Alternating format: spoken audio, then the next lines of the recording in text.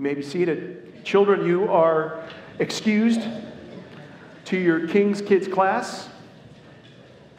And if you would please open up your Bibles to John chapter 1. It's on page 1053 of your Pew Bible.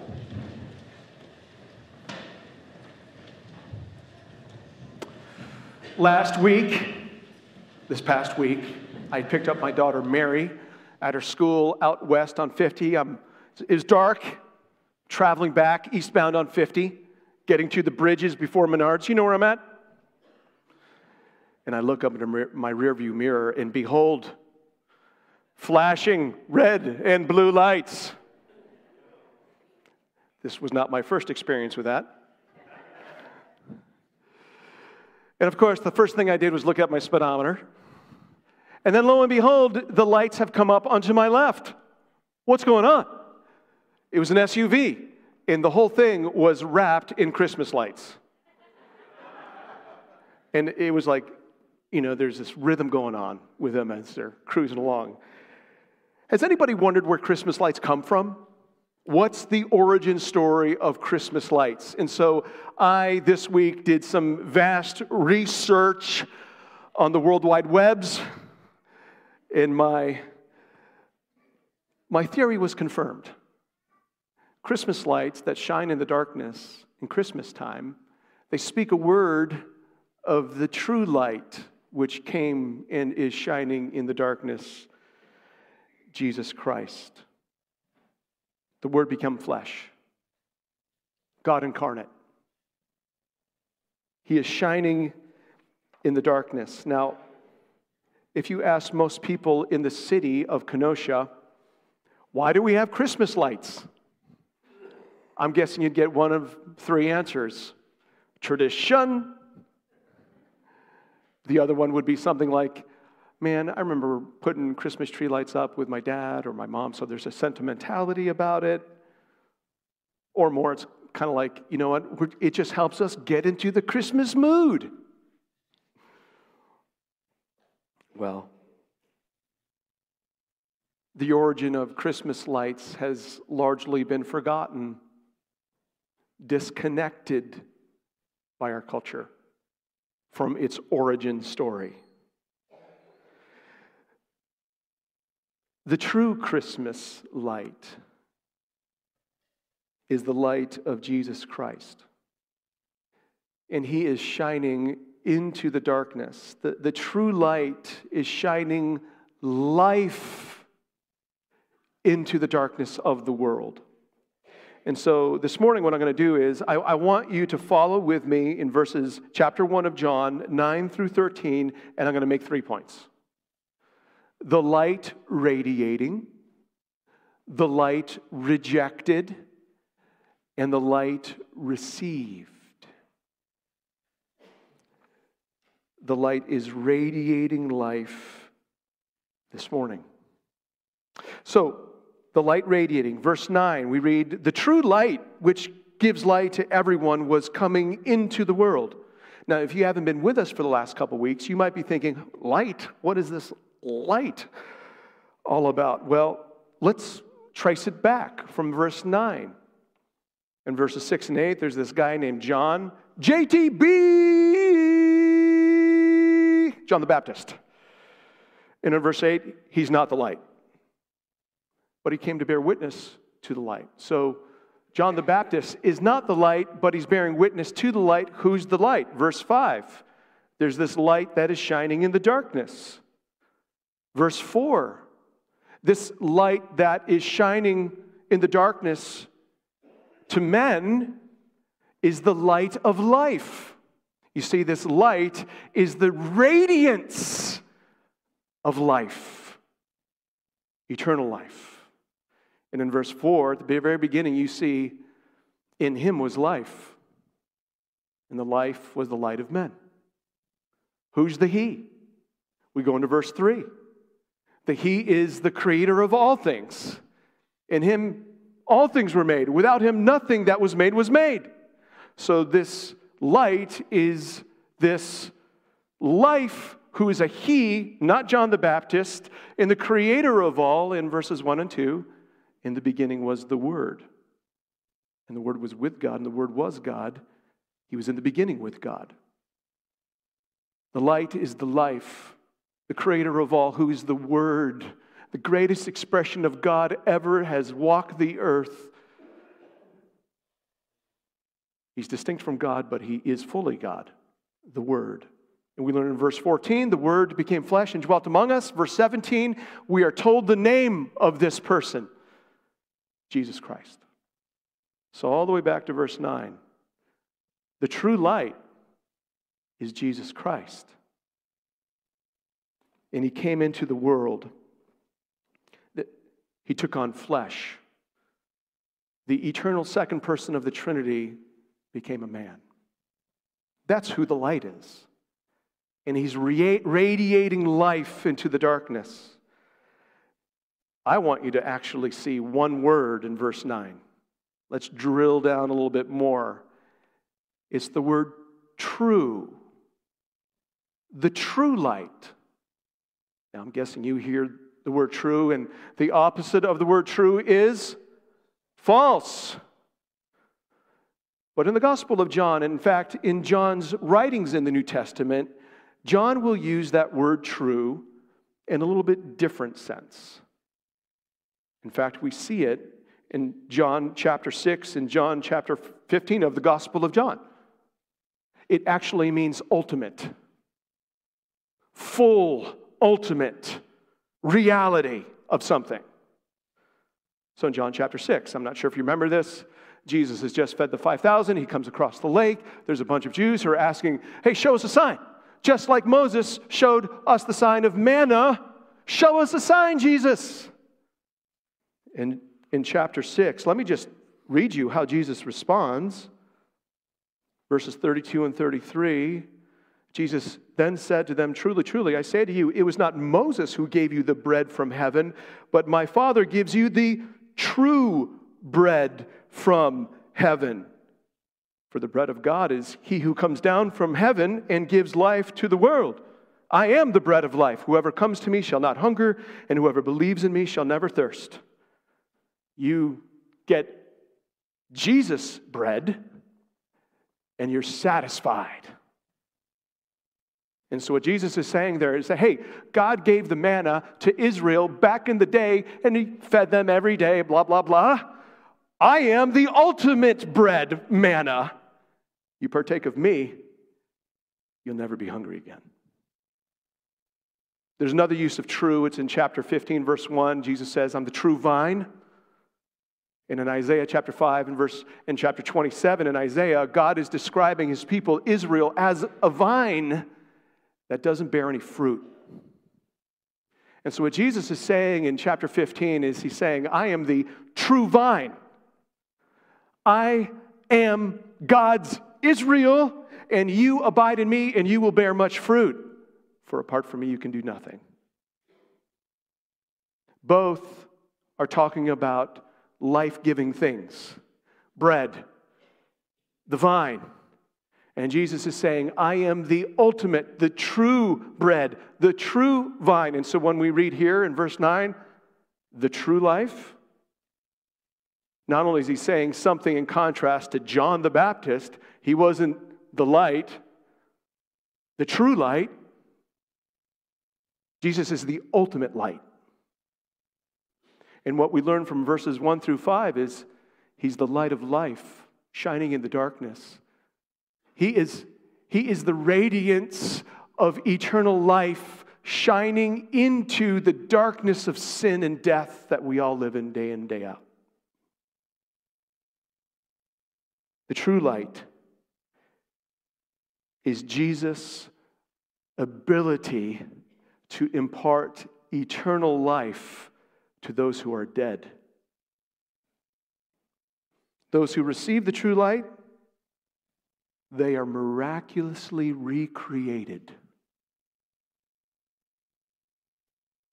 He is the recreator. So the light shining eternal life into the sin darkness of the world is none other than Jesus. He's radiating his light of life today. Hey, let me ask you a question. Just between you and me. Where are you looking for life?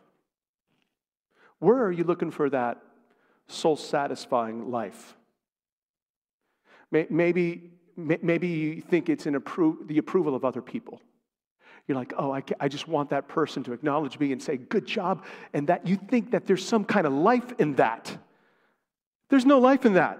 Not ultimate life, not Jesus' life. Or maybe you've got your heart set on the next thing that you're going to purchase. And you're thinking, oh man, if I only get that, then, man, I'm going to be set. It's going to satisfy me. I'll be happy. You know what it is for me right now? I'll just be very candid. I'll just be totally honest with you. I'm a mountain bike guy, and I happen to fall into the wrong way of thinking once in a while. I think somehow carbon fiber handlebars are going to bring life to me. I shared with you honestly, I thought pants a couple weeks ago were going to do that. And now I'm thinking it's carbon fiber handlebars. And you know what? That'd be great. But you know what? There's no life in them. What's your carbon fiber handlebars? What's your next purchase that you want that you think is going to give you life? There's no life there. Not Jesus' life, not ultimate life, not soul-satisfying life. Or maybe this. Maybe you like to control things. Because you think if you can remove all risks, if everything's just right, there's life. There's no life there. Your controlling things will not bring about life. The light of life, Jesus, that's where your soul satisfaction is. He's the true light of life. And when he shines on you, you're given life. The light radiating. Let's look at the light rejected. In verses 10 and 11, we are reading something that we already know. We already know that Jesus is not welcomed by all. We know that. Verses 10 and 11 make that clear. In verses 9 and 10, there's a repeated word. It's the word world. And it's a very important word to define right. Whenever you're reading your Bible and you read a repeated word in a short amount of biblical real estate, it's usually emphasizing something. So what does the world mean? Let me just read it to you.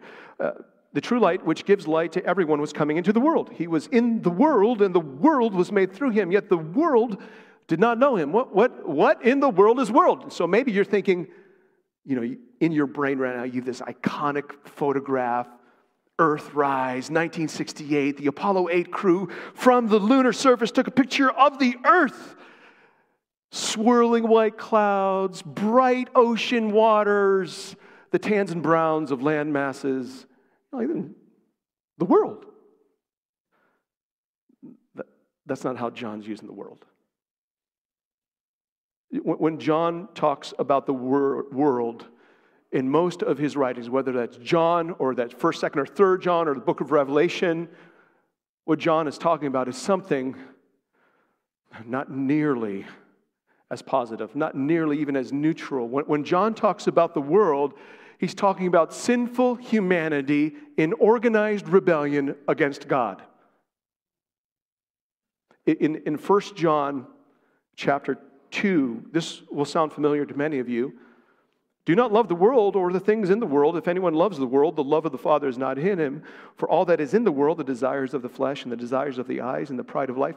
I don't know of any mountains that have the desires of the flesh and the desires of the eyes and the pride of life. Those are human qualities. That's darkness. Sin darkness. It's not from the Father, but it's from the world. The world is passing away along with its desires, but whoever does the will of God abides forever. The world walks in darkness. The world is ruled by its desire for sin. In verses 9 and 10, we read something with that definition in mind. John changes before your eyes. In verse 10, you see something of incredible irony. He was in the world, the true light, the creator. And the world was made through him. Yet the world did not know him. Anybody see Undercover Boss? You have a CEO of a Fortune 500 company who comes and dresses up as kind of one of the grunts of the company for a week, and he works with the grunts for a week, or she works with the grunts for the week, and at the end of the week, there's this kind of reckoning. People get fired, people get bonuses, things like that. Well, what we're seeing in verse 10 is not Undercover Boss, it's incarnate God with irony.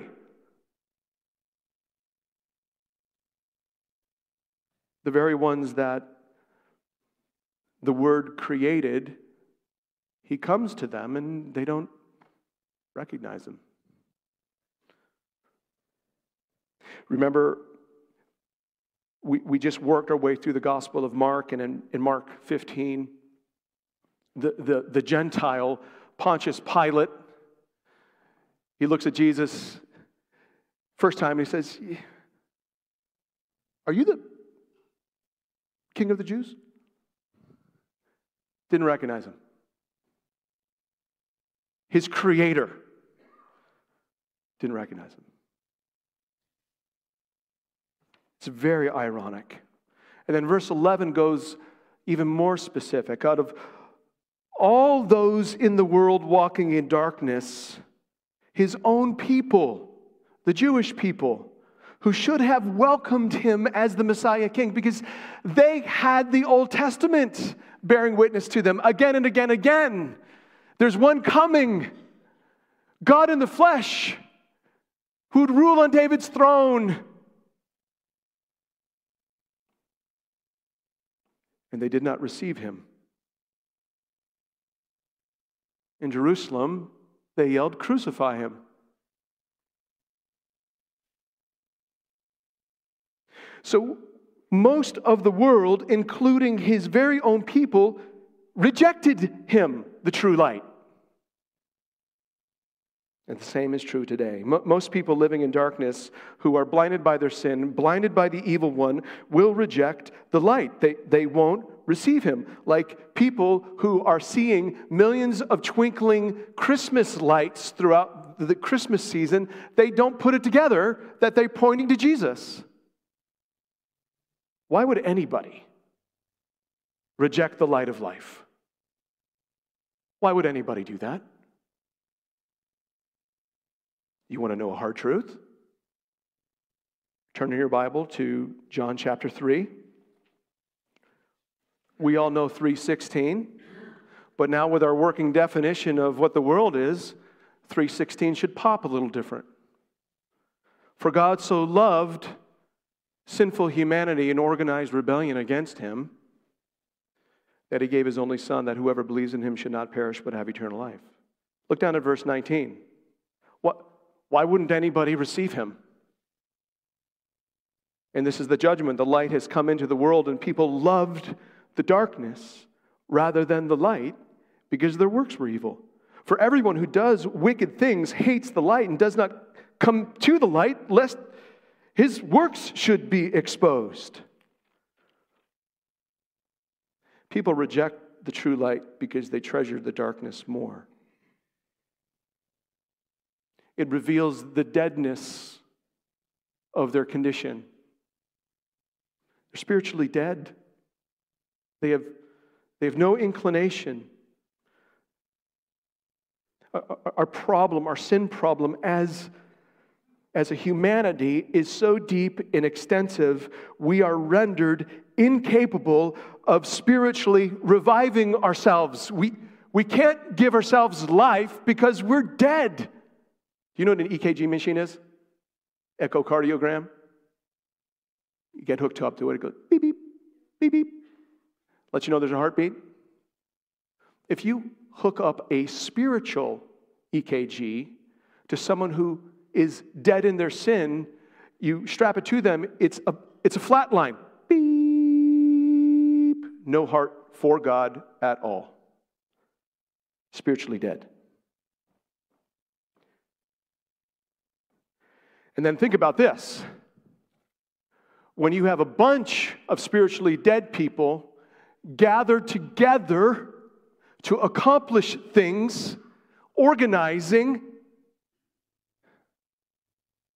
it's not necessarily going to be pretty all the time, is it?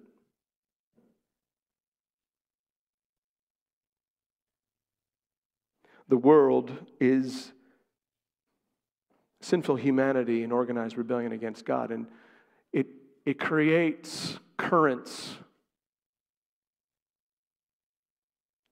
So what this means is our spiritual depravity is worse than we think. There's a warning here. If in 3:36, Jesus says, "Whoever believes in the Son has eternal life. Whoever does not obey the Son shall not see life, but the wrath of God remains on him," on her. If you haven't received the true light, if you haven't believed in the true light, not only are you in darkness, not only are you dead in your sin, God's just wrath remains over you. The stakes are high. And into this world, the true light shines. The light rejected, our spiritual depravity is worse than we can think, we can imagine. But God's love is greater than we can fathom. For God so loved the world that the true light shines into the darkness. The light received, verses 12 and 13. So all of humanity is in darkness. All of humanity, apart from Christ, are dead in their sin. But for some, miraculously, some receive the true light and are recreated. They're given new life. The light of recreation shines life. In verse 12, we read this: "But to all who did receive him," in contrast to those who did not receive him, verse 11, "but to all who did receive him," you know that word receive in the original language, it actually is the common use for welcoming people. You receive people into your home. You welcome them in. You're like, hey, good to see you. Come on in. Welcome. And when you receive someone, when you welcome someone like that, you're welcoming them, that person, for who they are. And you're opening your life to them. Come on in. Take a seat. Let's start a relationship.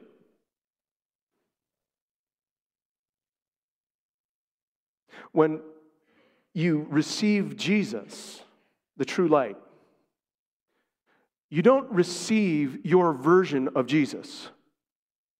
You receive Jesus, who is eternal, creator, Savior, revealer, King of kings, Lord of lords. The true light, the true bread, the true vine. That's who you receive. Now, could you imagine Jesus comes up to the front door of your house, knock, knock. You open the door a little bit and you peek out. Who is it? The true light. What do you want? To give you life. Forget about it.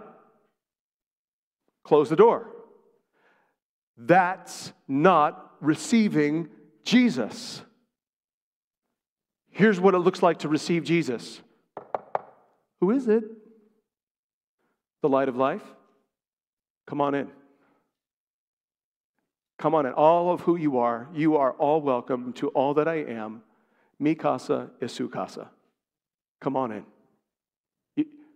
You have right, because of who you are, to every square inch of who I am and that I have responsibility for. It's all yours. Welcome. That's what it means to receive Christ. And in this verse, John clarifies it even more. He says, but to all who received him, who believe in his name, who are believing in his name. Last week I used an illustration to help us understand biblical belief. Do you remember it? So, hey, come on, let's go hang out mid-February by Lincoln Park Lagoon, and we're walking around the lagoon, and I ask you, hey, do you think the ice will hold your weight? And you're like, yeah, sure, I believe it will hold my weight. But what you're actually saying is, I accept the possibility that that will hold my weight. But when I say, hey, let's go out on the ice together, that's when you start to trust the ice. That's biblical belief. That's how it's being used here. To trust in his name. One commentator talked about his name as not simply like the name Jesus, but the totality of who he is. So here's what happens. When a new Christian steps out onto the ice of Jesus, they're kind of timid at first. Is this going to hold my weight? And he holds your weight. But then as you mature in Christ, you put the skates on and you start skating. And then you start doing moves. Because your belief in him is delighting in him.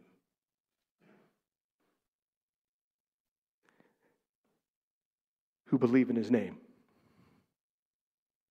It's joy. When someone receives Jesus, something miraculous happens. Something out of this world happens. We see it at the end of verse 12, just the beginnings of it. But to all who did receive him, who believe in his name, he, the true light, the Word, he gave the right to become children of God.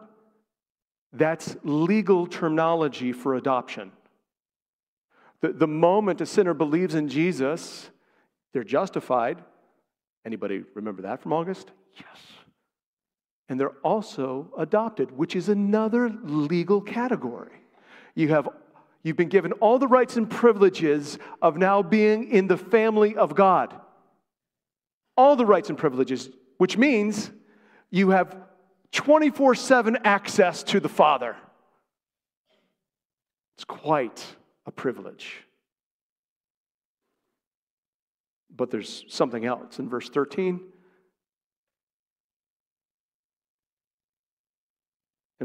we read that those who were given this right, who were born, that's life language. That's new life language. That's the light shining into the darkness. And when it shines on those who receive, who believe, something happens. They're born of God.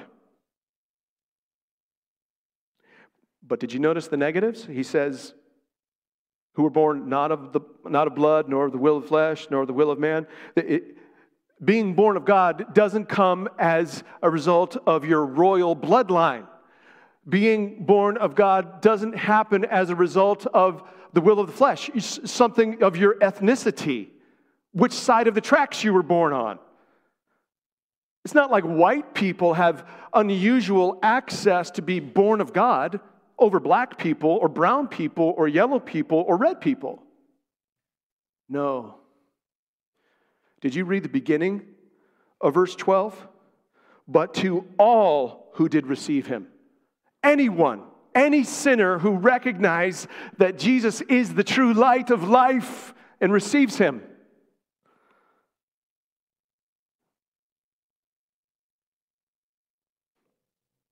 You take all those negatives together and you know what it means? There's absolutely no human contribution to the miraculous work of regeneration of a sinner into a new creation? Absolutely none. It's completely by God, by His power, by His grace. Only He is able to change someone dead in their sin and give them new life in Christ. We are so dead in our sins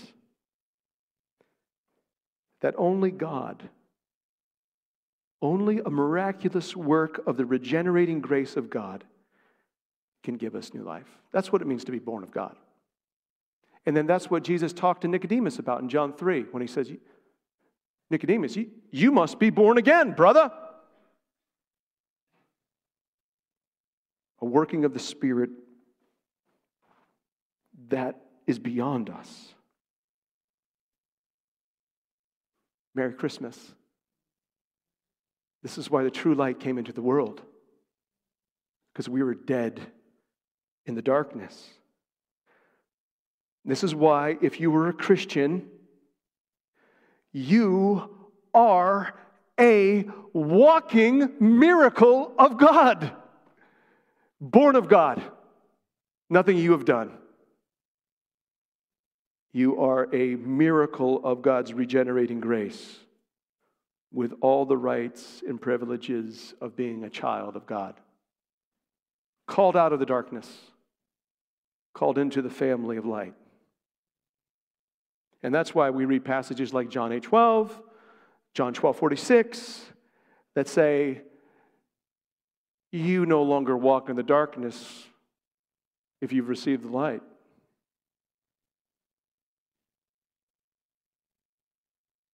There's nothing that we've contributed to this new birth. So we've seen the light radiating, we've seen the light rejected, we've seen the light received. So what does this mean for us? It means the true light of Jesus Christ is shining into the darkness. And how we respond is by doing this. We step into the word shine and live. Step into the light of life and live. Receive Him. Believe Him and live. If you're not a Christian, and right now you're in this room and you have this profound sense that before God, your sins justly condemn you. That God's wrath that remains over you is not a mistake. It's just. If you have that sense, guess what? God is actually showing kindness to you that you would see those things. Your step is to step into the light of Jesus Christ, is to receive Him, is to welcome Him with arms open wide. Not as the baby in the manger, but as the King of Kings and Lord of Lords who is crucified, risen, and reigning. And one day closer to His return. You believe in His name. You believe in all that He is. It's this Word incarnate that suffered all of God's wrath for all of your sin so that you could be born again. If you're not a Christian here and you're like, I would like that. How do I get that? You invite Jesus in. You welcome Him. You tell Him. You confess Him. You say something like, Jesus, I welcome you, all that you are, the true light of life, into all that I am, mikasa isukasa. Welcome. Thank you for giving me life. Thank you for forgiving my sins. Help me to walk with you in the light. It's a prayer. It's a prayer of faith. You're walking out on the ice. Now, if you're not a Christian, but a Christian, let me call you to 3 ways to respond. Stop trying to find life in lesser things than Jesus. Stop. Stop looking for soul-satisfying life in created things instead of the Creator of all things. If you struggle with the approval of man, there's no life there. But let me tell you this, like, if you are like, Jesus, you're my everything, you are my life, guess what happens to your desire to be approved by man? You just don't care as much. Because in Christ, God has approved you. Or if you're trying to find life in carbon fiber handlebars or really cool pants or whatever your thing is, when Jesus is becoming your life, you're like, okay, you know what? Carbon fiber handlebars aren't that big a deal. You experience contentment. Or if you struggle with control,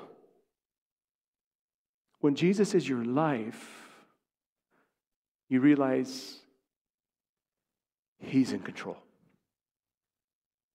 He reigns over all. And you, trusting in Him, can live with things not being nailed down. Step into the Word shine and live. That's the first call. Second is this. Be sobered by the depravity of sin, and don't be surprised by how dark the darkness is. Don't be surprised by the number of people who love the darkness more than the light. I met with a brother this past week who was very angry over the direction of our country. Very angry. I don't like it either.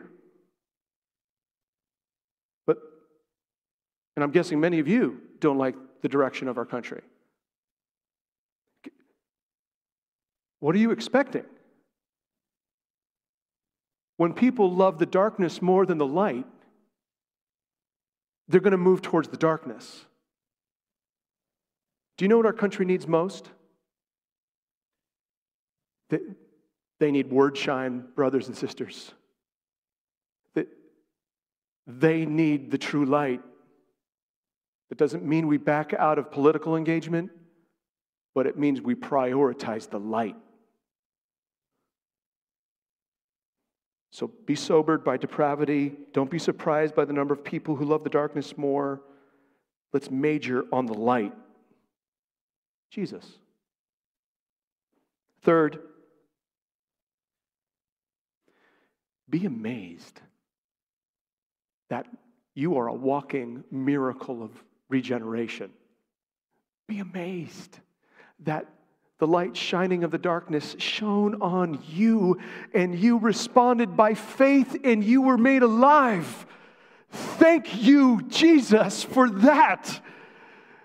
It's the gift that keeps on giving. It's eternal life, and that starts now. Rejoice, give thanks, be amazed at what He's done, and walk in the light. Walk in the light, brothers and sisters. Our time of walking in darkness, we put enough time into that. Let's walk in the light as He is in the light. And let's do that together, and let's create our own currents. And it was all out of love. He pursued you in your darkness, not because you were so lovable, but because He is so loving. Rejoice. I started talking about this sermon about Christmas lights. Every night in Kenosha, there are millions of twinkling Christmas lights. But people don't know that the Christmas lights are speaking a word of the true light that is shining in the darkness,